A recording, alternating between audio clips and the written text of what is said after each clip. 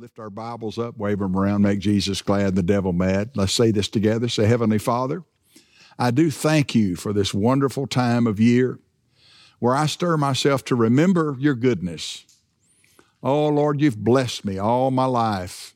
Thank you for bringing me this message that will remind me yet again of ways that you have helped me succeed, how you've healed me, how you've delivered me, and how you've been patient with me. Lord, I thank you for all your goodness in Jesus' name. Amen.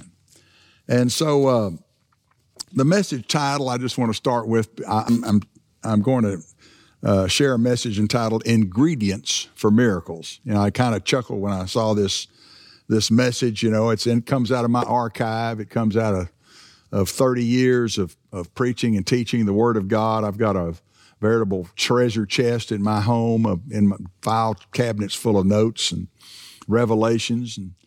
And I had to chuckle when I saw this title, Ingredients for Miracles. I just knew it was for you tonight.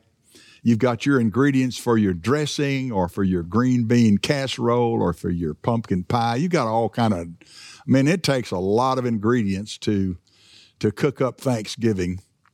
And I want to talk about the ingredients for cooking up a miracle. Praise God. Ingredients for miracles, not only for you, but for people that you know, people that need a miracle.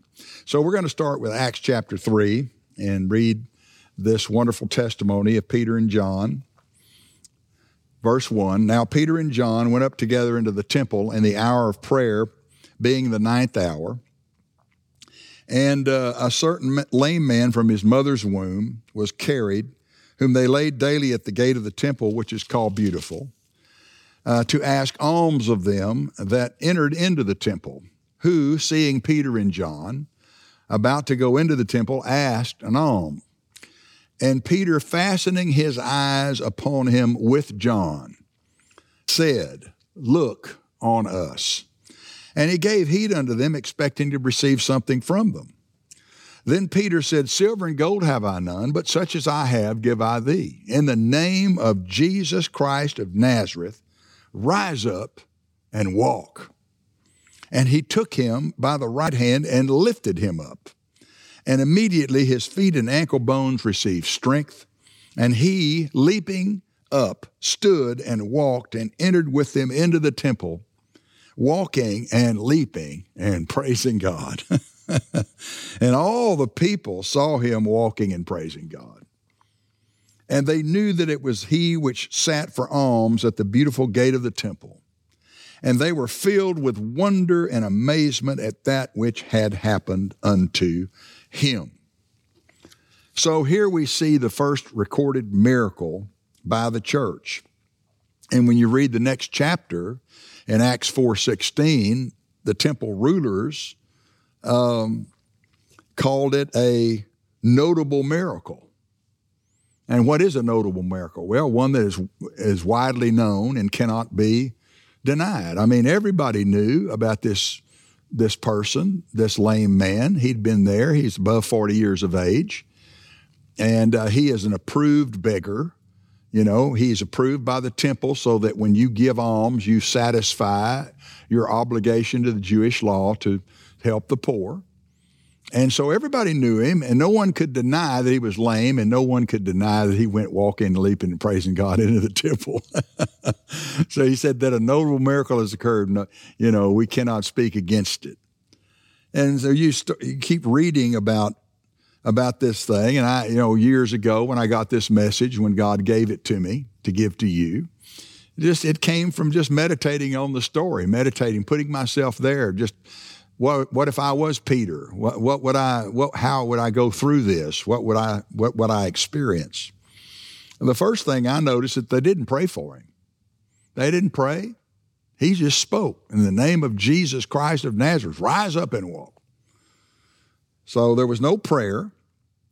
Number two, both of them, Peter and John, fastened their eyes upon him. Now, they'd seen him many times. He's been out there for years. He's not a stranger. No one's, I never saw him. No, he's been there for years. They've seen him, but this day they saw him in a different light. They saw him with a compassion. They saw him with a great desire not to see him that way ever again. The ingredients had been cooked inside of them by the Holy Ghost, and a miracle cake was brought in and served this man. And but this man's faith was not mentioned. There's nothing to do with his faith. In fact, really, he was expecting to get some money from him. And Peter had to clarify, we're not here to give you money. We're here to give you something worth more than money, give you your healing. Give you your life back. And then also in Acts chapter 4, it says when the temple rulers saw the boldness of Peter and John. So Peter and John had this boldness. When you've got ingredients for a miracle, part of that recipe for the miracle is boldness. And they noted that they had been with Jesus. If we're going to have miracles, we're going to have to hang out with Jesus. How do we do that? We hang out with the Word. Jesus is the Word. And so, and then this man, what I noticed is he got healed first, and then he got saved. His life was changed. He didn't just get healed and that was it, got what he wanted. No, he got saved. So, and as I was meditating on these verses, I got to thinking about what was different about Peter and John. And the thing that you have to know about them is they had seen many miracles. They had been participants in miracles. They themselves had miracles when they were sent out by Jesus by two and two. And also when they were sent out among the 70 and they came back and gave report to Jesus. Jesus, even the demons are subject unto us in thy name. They were told to go out and heal the sick, open blind eyes, cleanse the lepers. Amen. So they did that. They had seen miracles, and not only their own ministry, but they had seen and been eyewitnesses of many miracles that Jesus had in his miracle ministry. And the Bible is only a partial record of those miracles. The book of John says there were many more miracles that were done. If we wrote about all of them, the world itself couldn't contain the books. So you think about somebody that's seen a lot. I'm telling you, Peter and John had seen a lot. And then they had heard a lot. First of all, they heard what Jesus said. In John 14, he said, the works that I do shall you do also, and greater works than these shall you do. They heard him say that these signs shall follow them that believe. In my name they shall lay hands on the sick and they'll recover. In my name they'll cast out demons. So they heard that. And they heard Jesus when he said right before he was ascended into heaven, he said in Acts 1:8, you shall receive power after that the Holy Ghost has come upon you, and you shall be my witnesses, both in Jerusalem and in Judea and Samaria and the uttermost parts of the earth. So they heard a lot. And so what you see and what you hear, then that causes you to know something. They knew a lot. They had these ingredients. They saw, they heard, they knew. And they had that boldness. They just knew that God was going to back them up if they spoke in the name of Jesus. They didn't have to, they just put all of their own personal feelings aside about it, any kind of doubts that the devil would try to bring their mind. He just, when that lame man didn't move fast enough, Peter reached down and picked him up by the hand. And there was the circuit was completed. He didn't just lay hands on him, but he did complete the circuit. His hand touched the lame man's hand, and I believe the power shot right through his hand, and he just got right up. He leaped up. Glory. He went walking, leaping, praising God into the temple. And notice he went walking and leaping and praising God. He wasn't praising Peter. He wasn't praising John. He was praising God. He was praising the one who healed him. Hallelujah. And so the other thing that I look at is Peter and John knew that they had something to give him. And see, we've got the same thing that Peter and John had. We've got the same thing Jesus had. We've got the name of Jesus, we've got the power of the Holy Ghost, and we've got the Word of God. Hallelujah. Talking about ingredients for miracles. You know, while you're cooking up Thanksgiving Day, I just want you to think about all the good things that God has inside of you to share with others. In Hebrews 11:11, it talks about Sarah, and let's turn over there real fast. Hebrews 11:11, the Hall of Fame of Faith. That's what I call it. It says, through faith also Sarah herself received strength to conceive seed and was delivered of a child when she was past age because she judged him faithful who had promised. So one version of that verse says through an act of faith. All of these are through an act of faith. See, faith is an action. Faith is acting like the Bible is true. Faith is acting like the Word is true. And so she had judged God faithful who promised. And God and His Word are one. So when you judge God faithful, you judge the Word faithful. The Word is faithful. The Word is faithful. It means reliable, trustworthy, true to His Word. She judged him reliable, trustworthy, true to His Word. And again, here's Sarah. She didn't just wake up one morning. She had a lifetime of seeing things. She saw great things with her own eyes. She saw how she was protected from the king when she was taken into his harem. I mean, she was in danger. She saw how her and Abraham were blessed with cattle, silver, and gold. They were very, very rich. She saw how God was so faithful all of her life. And then she heard, that's direct. I mean, what you see is direct. I mean, it's direct, God showing you something. But then on the other hand, a lot of times we know things because what do other people say? She heard Abraham testify how God allowed him to go and conquer the 5 kings of Sodom and bring Lot's stuff back to him, and how God had talked to him about his descendants. Oh, don't be discouraged, Sarah. Sarai was her name at that time. Look at the dust. We're going to have descendants greater than the dust of the earth. That's what God told me. God told me, look at the stars. We're going to have descendants greater than the number of stars, greater than the sand on the seashore. He's encouraging his wife all along. She heard the testimony. Indirectly, she knew about God making promises. And what she saw and what she heard made her know that she could depend on God. And 90 days after she was renamed Sarah, which means princess, mother of all living, then she conceived. There had to be an act of faith, and she and Abraham both they had the ingredients for that miracle, and they cooked that cake together.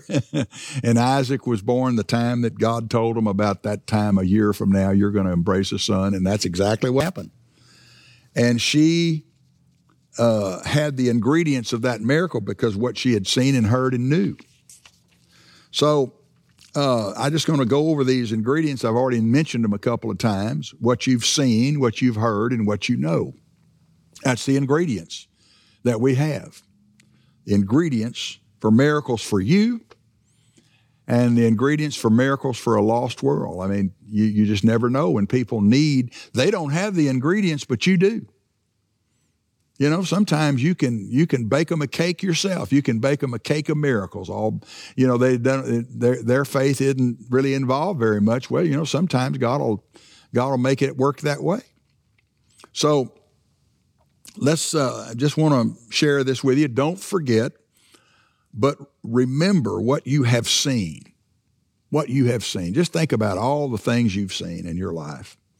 God has taught you directly. God has demonstrated Himself faithful and reliable and trustworthy. He has come through for you time and again. It's Thanksgiving time. I think it'd be really profitable if we'd sit down and think about what all we've seen. God, we've seen a lot. I've been thinking a lot about all the things that God has allowed me to see. I think about my years at Lakewood, where I would be up on the platform getting ready to close the services in prayer, and he always had me up there while he was doing the altar call, and I got to watch hundreds of people every service. And so over all those years, 8 years of doing that job, I don't know how many thousand people I saw come to Jesus. They came down that aisle. They stood in front of him. They raised their hand. They said the sinner's prayer. And what a privilege. Man, I've seen some things. I've seen some miracles. I've seen some miracles that I've had under my hands. I've seen miracles that other people had under their hands. You know, God has taught me directly. He's taught you directly. He's demonstrated his faithfulness directly to you. So don't forget, stir it up. Now's a good time to start thanking God. Start thinking back over your life. Think about all the things that you've seen that God has done and thank him for it. You've seen a lot. Secondarily, thank God for what you've heard. See, that's indirect. Maybe you didn't see it yourself, but someone testified. Someone testified of what God did for them. You heard their testimony. Or someone like me has preached to you the good word of God and you heard my testimony. I testify about the miracles I've seen. You've seen miracles in my ministry, and then you heard about miracles that I talk about.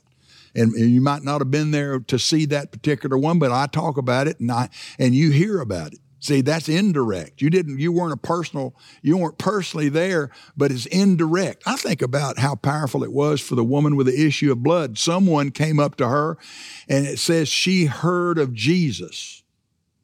See, she heard a testimony. No doubt somebody was at the meeting where everyone got healed, he laid hands on everybody and everybody got healed. No doubt somebody from that meeting came by and said, you know what?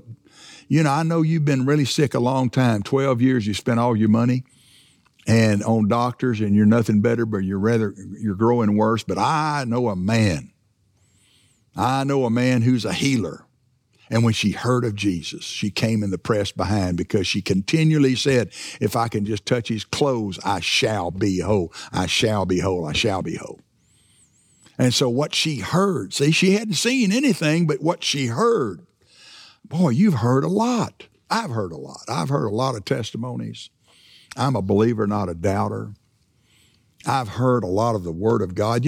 Every day I thank God for hearing the word of faith. I think about it when I first started after I got saved. It could have been just a circumstance or two where I would have stuck in some denominational church, some kind of church with a lack of real revelation of God's power. I could have just moved from one religion to another religion. But thank God, somehow I wound up at Lakewood Church under Pastor John Osteen, and I was able to hear and see things, there that I wouldn't have seen. Oh, hallelujah. So don't forget what you've heard. Stir it up. You've heard a lot. You've seen a lot. And now the last ingredient, a lot. Because knowing is a product of what you've seen and what you've heard. Knowing is a product of what you've seen and what you've heard. You can't really know much if you hadn't seen anything. You can't know much if you hadn't heard anything. But when you've heard and seen what you've heard and seen, listen, you know a lot. Some of you know this, most of you don't, but I've traveled the world. I've been all over the world. I've been in India. I've been in Philippines. I've been in Europe. I've been in Canada. I've been in Mexico. I've been all across this country. I've been a lot of places. And I'm telling you, I know a whole lot of things that a lot of Christians that I come across, and even preachers, they don't know. Bless their heart. I mean, they haven't been they haven't seen what I've seen. They haven't heard what I've heard. So that's why I go to them. I used to. I don't do it anymore because God's got a different part of my ministry now. We send others. But boy, it's what you know is a product of what you've seen and heard directly and indirectly. And so I give thanks for what I know. I mean, I don't take it for granted. That's impels me to keep going and keep moving and grooving. I'm planning on staying to the very end until Jesus comes back and gives me a brand new body. Hallelujah. So don't forget what you know. Stir it up, because you know a lot. And you've judged God reliable, trustworthy, and true to his word. And you have the same name, you have the same power of the Holy Ghost, and you have the same word that the apostles did, that even Jesus did. And you have the ingredients for miracles. Just go ahead and let the power of the Holy Ghost turn up the heat and bake that cake, bake that miracle pie, bake that thing that you can give to somebody, bake that miracle loaf of bread that's going to get somebody broken through to their blessing. Come on, lift your hands and receive tonight. Ingredients for miracles. Hallelujah. Glory to God. Happy Thanksgiving to you.